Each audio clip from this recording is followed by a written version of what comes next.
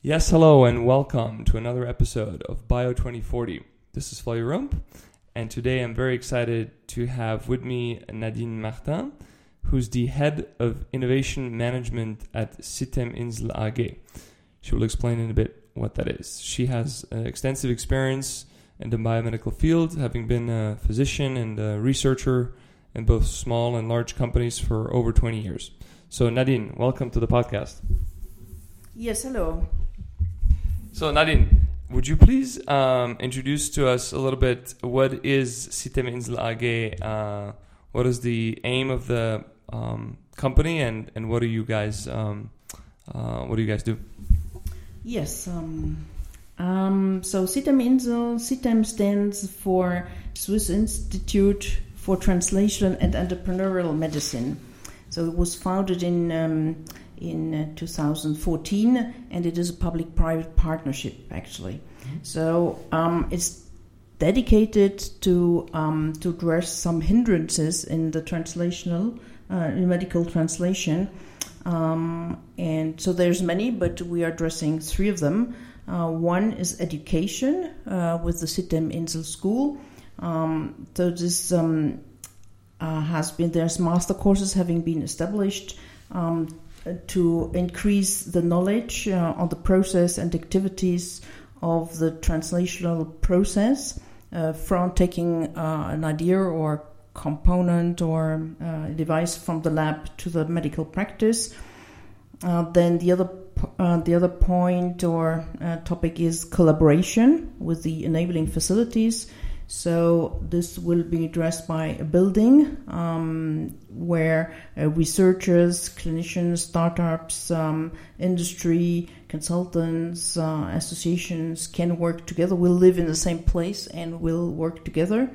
And the third is the facilitation function, which will be addressed into the promoting services, helping with regulatory environment and research on the regulatory environment to get innovations to the market faster. Great. Okay, so System seems to be sort of an initiative targeting at helping all this research money and efforts that are going in to finding cures in the biomedical field. And it seems to be that we'd like to increase the amount of companies, and through that, the amount of products and cures that actually end up in patients, on the bedside, so that we can actually cure and help these patients. Now, would you mind explaining a little bit how, or what are the biggest hindrances that are currently preventing or making it harder for some of these research findings that have been found in universities and seem to be able to work, and what's preventing them, slowing them down to becoming actual products that will actually help patients? Yeah, there's a couple of or many known factors. I'd like to rather talk to some that maybe gaps or topics that I encountered in recent times, and that should also, or at the same time, being addressed or not be forgotten. Mm-hmm. So to make a good link and a good flow in all the initiatives. Mm-hmm. So one of which would be the missing know-how and the missing connections and network of potential researchers and potential startuppers in getting their way through the whole system, and thereby slowing down the whole process. So that's more a matter of not if, but rather when, in terms of getting to the right persons. So there.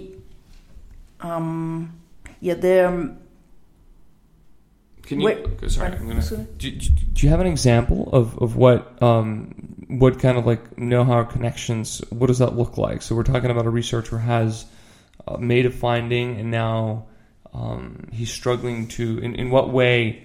What are the main things he's missing that you guys can help with? Mm-hmm. So yeah, there's different things. So it's different levels. So maybe it can be regulatory, the knowledge of a regulatory context, can be business development, can be about scale up of the idea, or actually the misunderstanding or the lack of understanding of how the idea or the finding of data matches to a real need, so that maybe somebody would also pay for the solution. So there is sometimes a mismatch, and therefore it's good to align. And we could help, like a startup to get contact to the industry, or get contact maybe to the academia. So vice versa. So there's the two ways around. And more recently, I had. I can give you 2 examples. So a physician came up and he had developed a new device, and so he was interested to get that, of course, onto the market, but he had just no idea. So who to contact, who in the industry, would be interested. He didn't know names and so on. So what we could do is get him actually hooked onto the right association, and so he found in there enough potential partners that he could hook onto. And so we got the feedback saying he was very happy that eventually he had some names and had already made contacts, and it looked nice. So. It's very small. It's something very small we can do, but to improve drastically the speed of his translation. I had another one. He was a researcher, and he had developed a technology platform. And all of a sudden, he realized that maybe he could use it in a completely different field, but outside his domain of expertise. And so we could advise him on how best to raise his knowledge in that new field, to understand whether this was feasible at all or not, and to get contact to a number of experts in that field, in this new domain that he could talk to, and so get to fine-tune sort of his idea about using the technology in a different field of expertise. And so there's many other constellations. We've had also startups coming and say, okay, we need a proof of concept, we need contact to clinicians. So it's like going back to they have gotten from the pure bench lab university basic research setting, taking it further. But before you talk to the industry, there's different other steps in between, like the proof of concept. And there, in the medical field, you may then need to have the right contacts to the clinicians who would be willing to develop that together and be interested in the project. Got it. Okay, so missing know-hows and missing connections is an important point, and you guys are, really addressing that point with your initiative, and I think that's really valuable and great. What are other hindrances that you're seeing? Maybe also things that you guys are not able to address within the context of CITEM? I think there's probably more the current accepted framework, i.e. the framework of the patents, the intellectual property, and maybe the mantra of the impact factor. Let's talk first to the intellectual property. So of course the patents is irreplaceable, because it enables the entrepreneurs to commercialize in the end their research, and without a patent they're just not capable of monetizing their innovation, and that would seriously limit them. And also, for developing their ideas, they need at the end money to go through all the different steps, also the clinical research steps, which is very expensive. So for an investor who is dealing with a high risk investment, so they need to have some security, and so they will have security if the original idea has been patented. So that's accepted, and that's how it works. Now the question would be, is that the only way, or could we envisage in moving forward other ways of handling it? So this would certainly be, it's the established way, and there's nothing that's going to change that. But maybe in addition, one could have other thoughts around maybe for some development, crowdfunding could be an option. I think it hasn't been tested too often, at least not in that field. There could be options like the CERN in Geneva uses. So they put their inventions online, and they would out-license it, but making it available to more people. So there's some specifics on how they out-license. They would not out-license it to everybody and for any purpose, of course. There's, of course, it's normal. But it's they are potentially making their inventions available to bigger community. So that's a very interesting approach. Or you could also imagine financing clinical researches or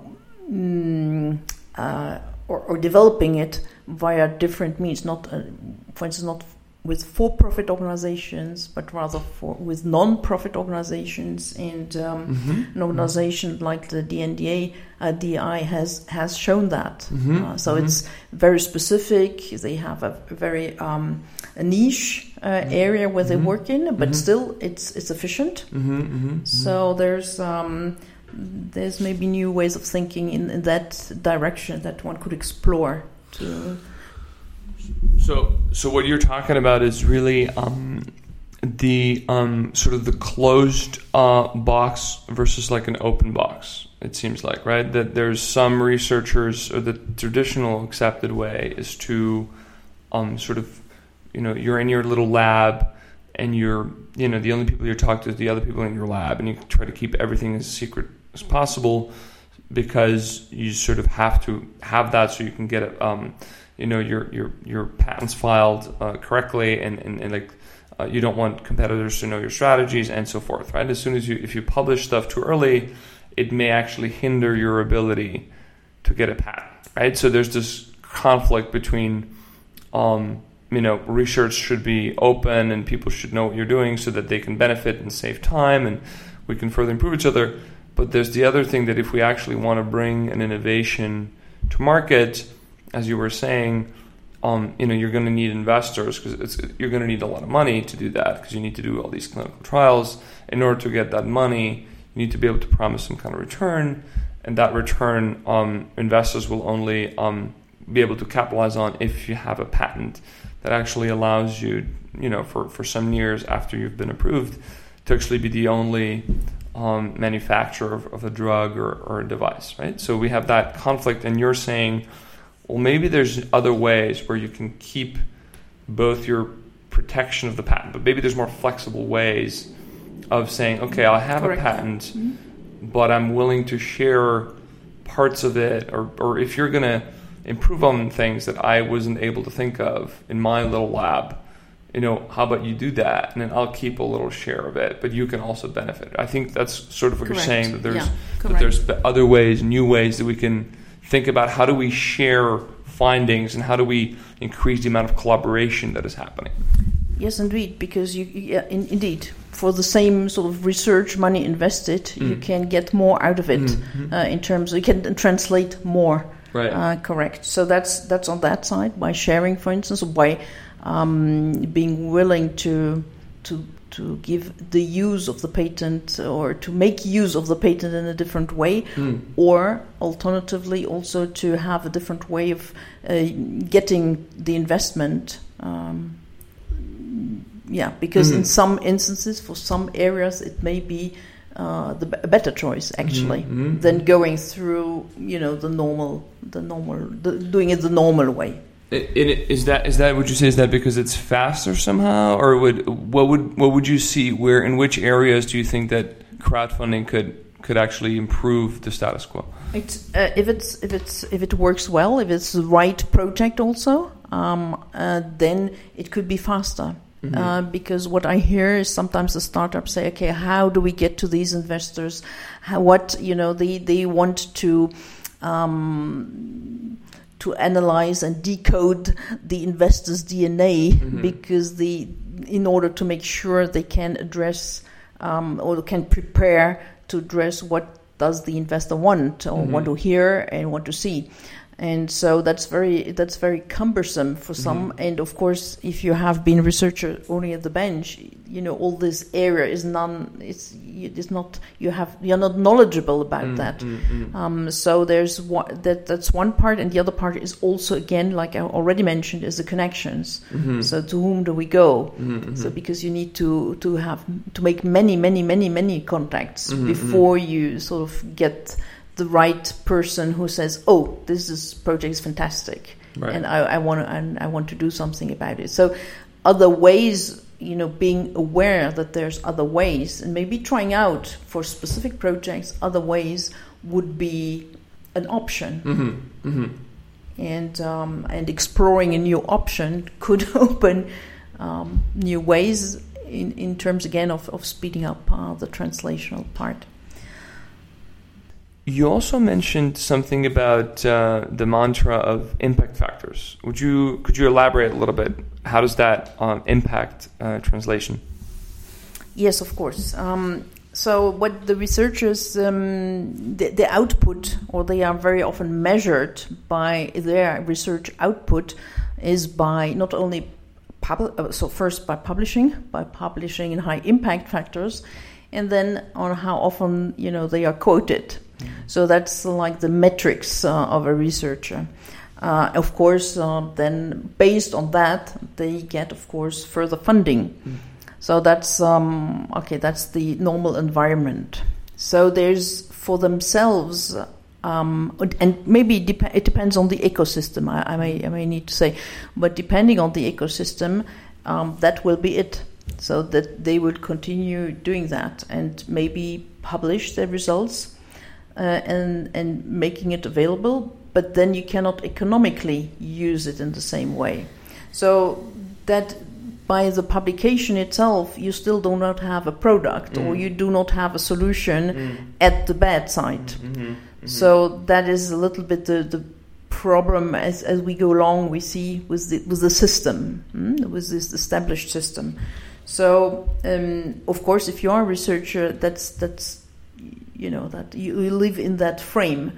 So what would be very nice and very encouraging is if we could take the researcher just one step further.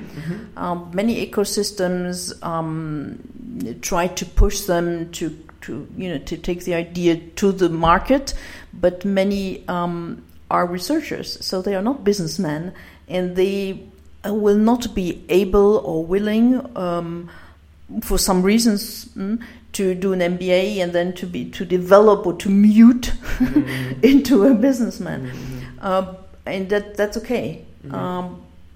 By living in an ecosystem where you have good examples of that, they may trust themselves more and may get there. But I have talked to a number, because this is a topic dear to my heart, and I have talked to a number of researchers, and some are really they are unhappy because on the one hand side they are asked to do high quality research and also to translate, but they have no know-how and no knowledge, and sometimes also no willingness to do this translation. Just thinking of writing a business plan or crunching numbers. This is for some persons, in terms of their own DNA, is not feasible. And so I think instead of trying to push them all into that area or onto that track, it may be more easy to just have a collective understanding that if I create data, or if they have created top quality data, that maybe if they are sensitized to own this translation, what happens next, not that they should do it themselves, but that they should just watch what happens with it. And so it's their sort of intellectual property. They have worked maybe for so many hours, sometimes during the weekends, during nights and so on, to get to these results. So sometimes it's really tough getting the funding, getting through all of it. So I think, getting to just a little next step to say, okay, what is going to happen with this data now? Mm-hmm. I think there we could already improve a lot towards the translation. Because then the researcher could say, okay, no, I am publishing it because, for some reason, or I go first to the tech transfer office, we get the patented, or when the patent comes in, get still to the tech transfer office, say, hey, what do we do with that? So can you organize me some industries interested in that, who will then translate, and you create a license agreement or something, or they could, depending on the ecosystem, on the examples they have, the role models they've had, the colleagues that maybe have started up and say, well, no, that looks great, or for that project it looks great and I want to do it. So, but I think this getting away from the only publication impact factor citation, just one step further, and not trying to make a startup out of everybody, but just to have the sensitization or the increased awareness, should I say, of the researcher, to take it to take ownership, to take it to the next step, not necessarily doing it oneself. You can delegate it, but you can still have the ownership of that step. Yes. I think that would be great. I think you're making some really important points here, and I just want to kind of reflect on them briefly. It speaks to me but you talked about awareness. And I think it's critical. And yet, two pieces. I think one is the awareness, and the one is the sort of a bit more of a holistic understanding of the process. One of the things I've heard in my conversations was that sometimes, or a lot of times, students, they start and then on a certain track, and they learn a lot about the science, but they often not necessarily know a lot. But what happens exactly once, what even with the patent, even that often stops there. It's like, okay, patents, and then raising money, but then also how does this, the regulatory bodies, and then how does this play into dealing with the insurance companies. I mean, there's so many paths along the way. Maybe, as you said, not every researcher needs to be an entrepreneur, but he should have a picture of what it actually takes to take a medicine to market, at least generally, and then he should have, and I think it's very important, at least the ownership of saying, okay, well, and the self-awareness of like, this is what I like doing, this is what I don't like doing, but I will see through that whatever innovations I make, that they get to market somehow, if these innovations are good. So I think that's a really, really critical point. And maybe it's our job also, to just keep educating people and showing that there's different ways to get medicines to the market, that you don't necessarily need to be an entrepreneur. You can if you want to, and there's great ways to do that. And you guys are obviously helping, but there's also other ways where you can maybe be connected with more entrepreneurial people, and you can maybe hand off some of the responsibility. And just knowing what your options are, and that it's okay to take any of them, as long as you're generally committed to making sure that the research you're putting in, where you spend a lot of time and is also tax funded often. How do we make sure that patients ultimately benefit? And if we can work together and just hand off and delegate properly, maybe we can increase the amount of innovation and the speed at which they go to market. Yes, absolutely. And some of the agencies, also the funding agencies, by doing the same. I think there has been initiatives now starting to look not only, to have like also the translational part, have also in terms of before you end or finish a project, see, okay, how what has come out, in terms of publication, IP, etc., but also in terms of translation, that will also greatly help the whole process. Yeah. Indeed. Wonderful.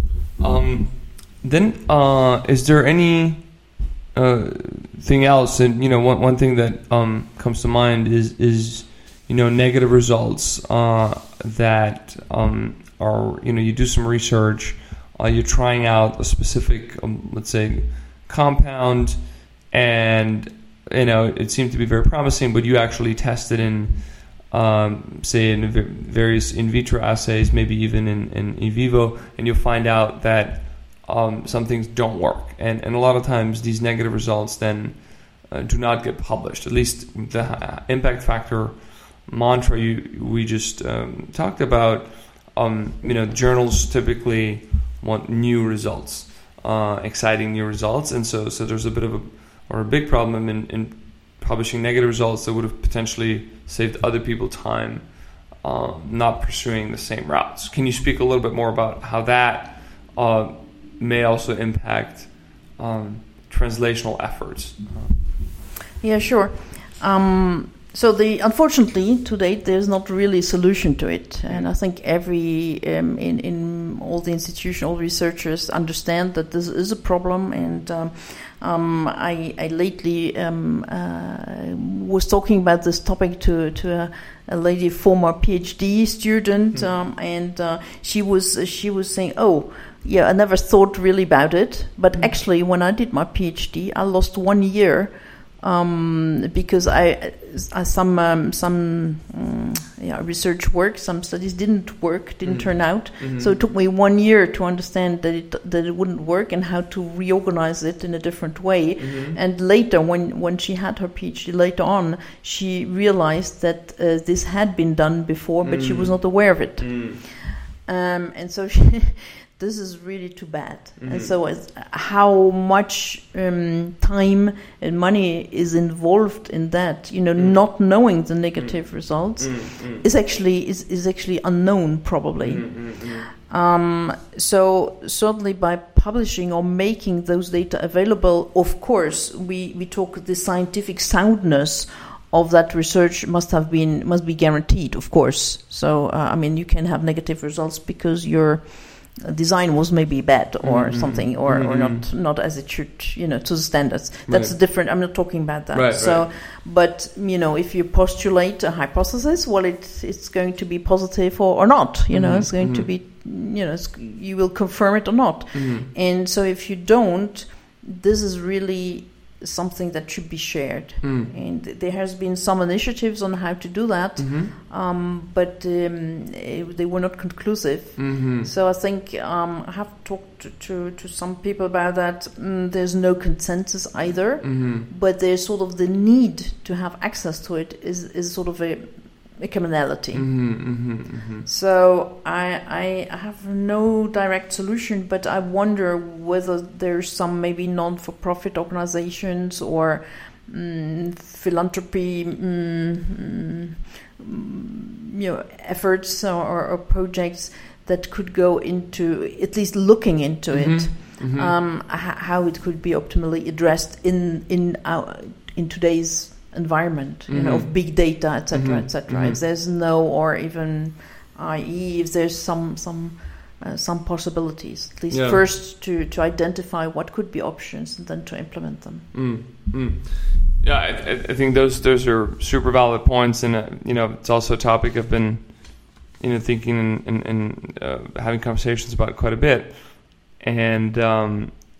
There's just a new article that just came out where it talks about when, this whole open science movement, where the idea is that you publish results regardless of whether they're good or bad, and you sort of also publish them more continuously, not only like when it's all done 3 years later. Maybe there's valuable things after 1 year of research that would already be valuable. I think it's sort of going into the same vein. And the guy in the post is basically, and we can put that later in the show notes, but the article talks about actually open science should just be science. There's actually there's no distinction. That should be the way that just science is done in general, right? So, and it's probably a thing that, well, I don't know, from my end, it seems like it's something that we have to both address on a,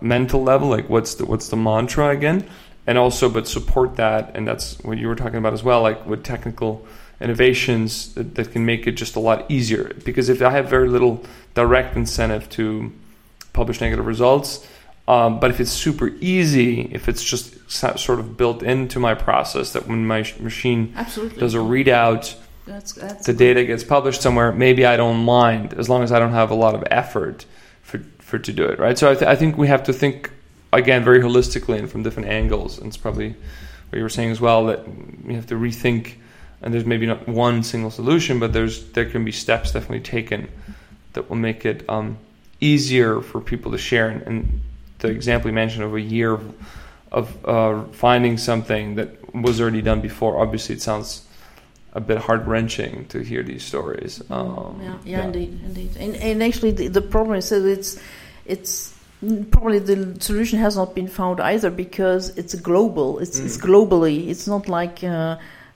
one community or one area. So it's any area of science. It's not necessarily biomedical, but it's sort of all the areas. And it's any university, it's any research institute. So that makes it maybe more complicated.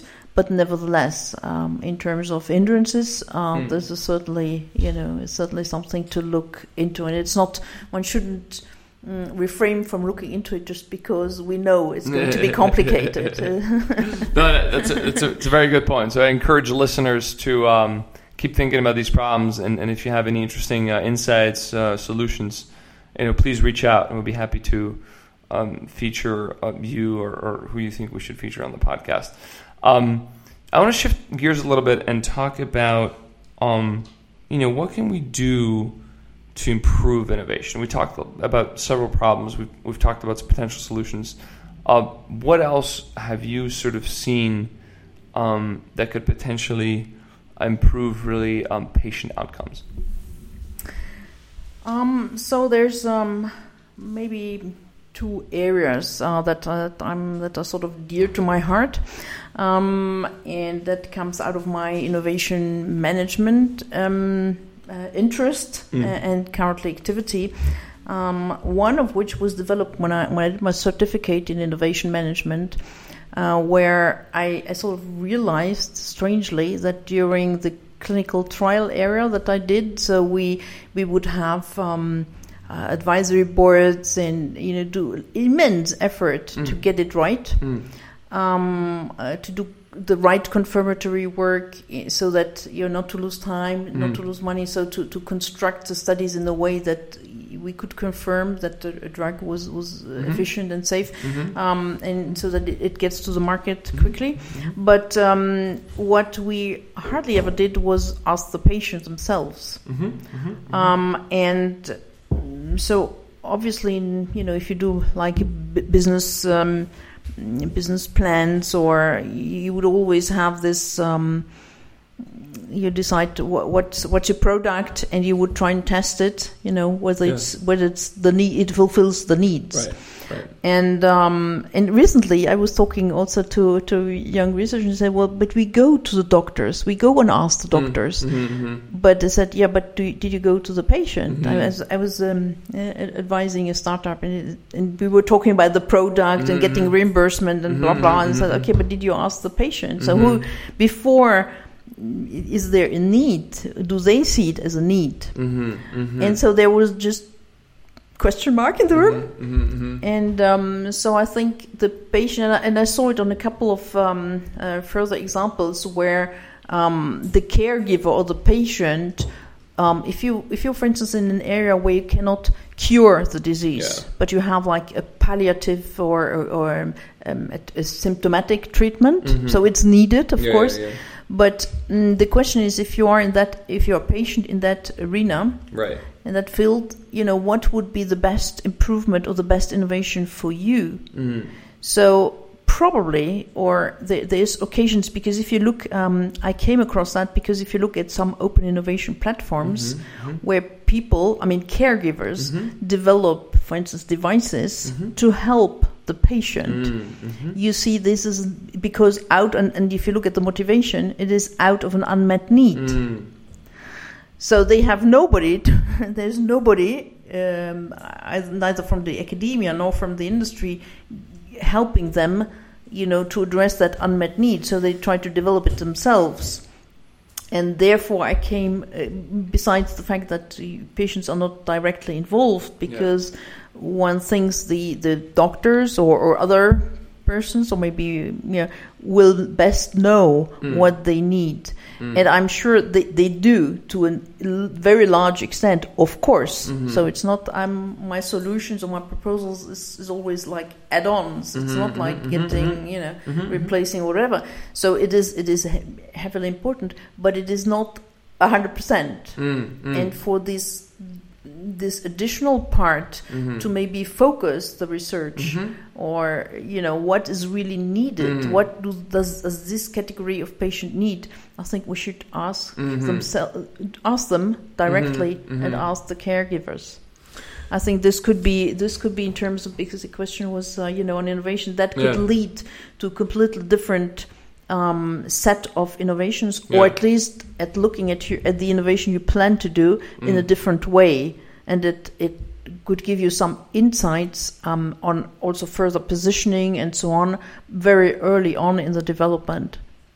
It's very interesting to hear. My background is more in tech startups, and there's definitely been a big sort of new narrative or change narrative to some degree of we call it customer development. The idea is that you spend, before you write a line of code, you should interview 50, 100, 200 customers and actually really deeply understand their problems.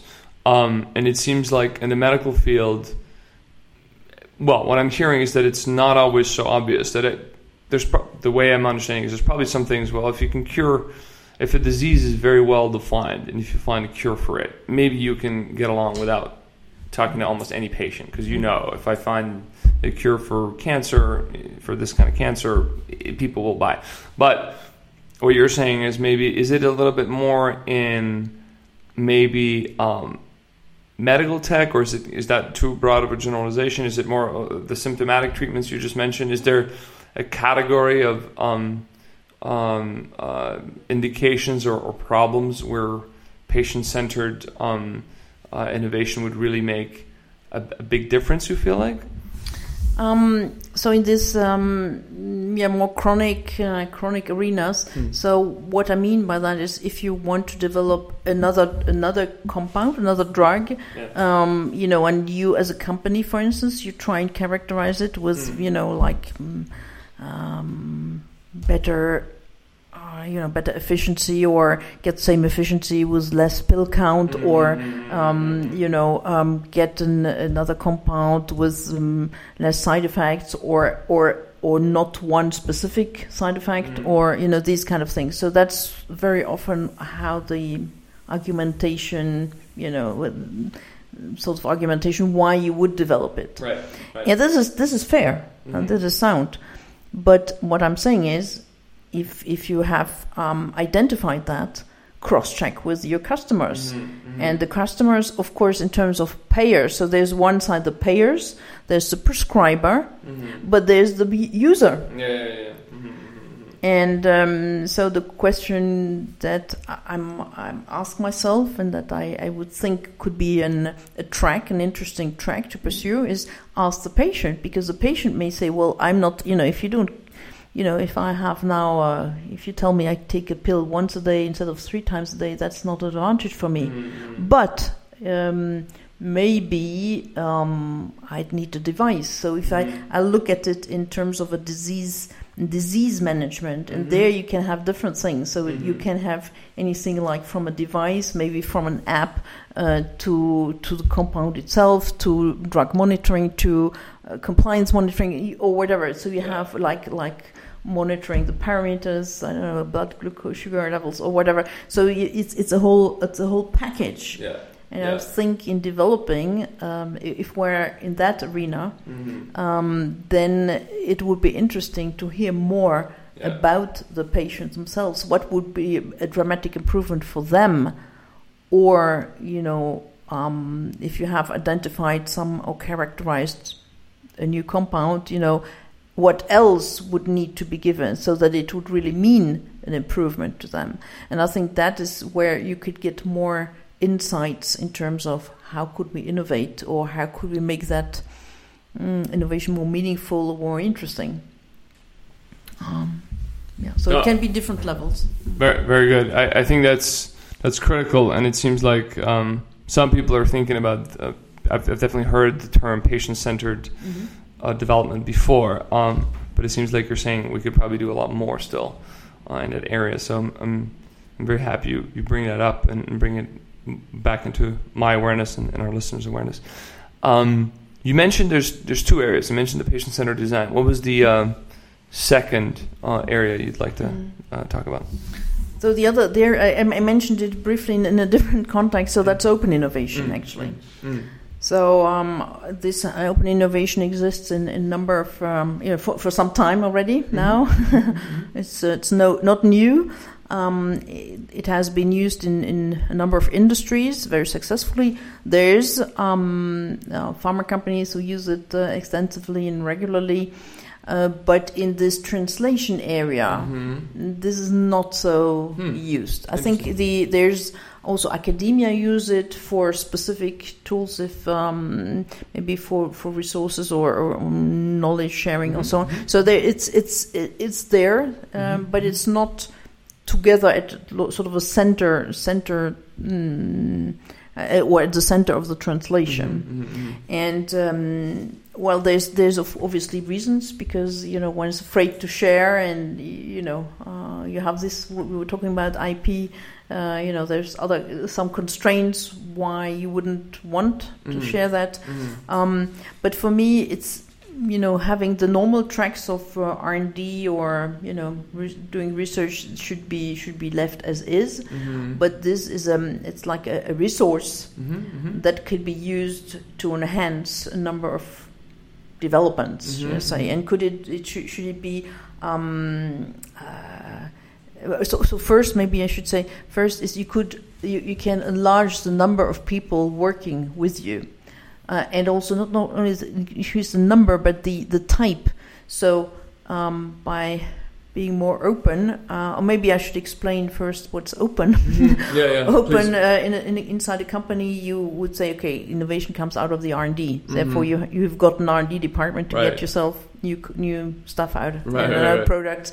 So companies have developed that and enlarged that, so to give any person in the company the opportunity to put forward an idea or an improvement, etc. So that's one. And then some have gone further to extend it to the external world.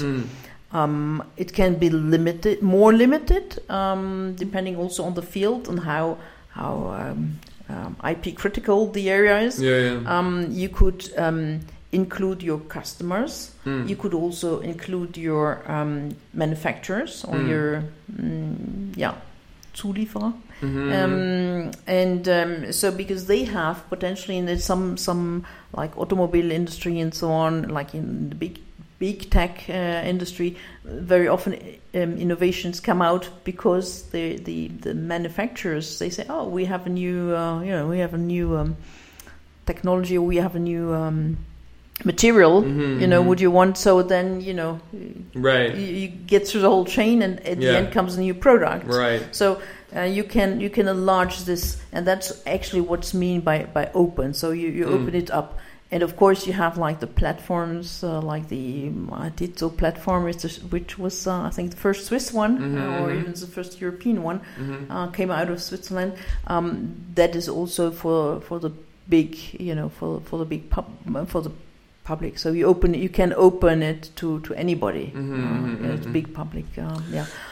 So does it mean that I'm sharing the problems that I'm facing as a company, or the areas that I'd like innovation in? Am I also sharing data? Like, I'm assuming there's various forms this could work, but do you have maybe a little bit more of a concrete suggestion of how in a translation context, what would be an area or a way, or maybe just to give it a little bit more meat, what could be a way that this could really make an impact? So let's say usually in terms of open innovation, you talk about like a project or question as a campaign. Okay. And so I was mentioning before, not only the number, but also the type, the variety, or the diversity, should I say. So if you have, if you're addressing only the people in your company, so they have knowledge about your product, etc. But if you, for a specific question, you would invite some other researchers from a different field, or maybe somebody who has no idea, or has, like knowledge of the same type of processes in other industry or so and so, then you get completely, you can look at your question, you can have people looking at your question from a different angle that nobody in your company could do. And therefore you can generate, innovation. Now the questions so that you can handle are very diverse, and it depends on the strategy of an individual company or organization who uses it, why they want to use it. Now you can have, originally it was used for idea generation. So to say, okay, we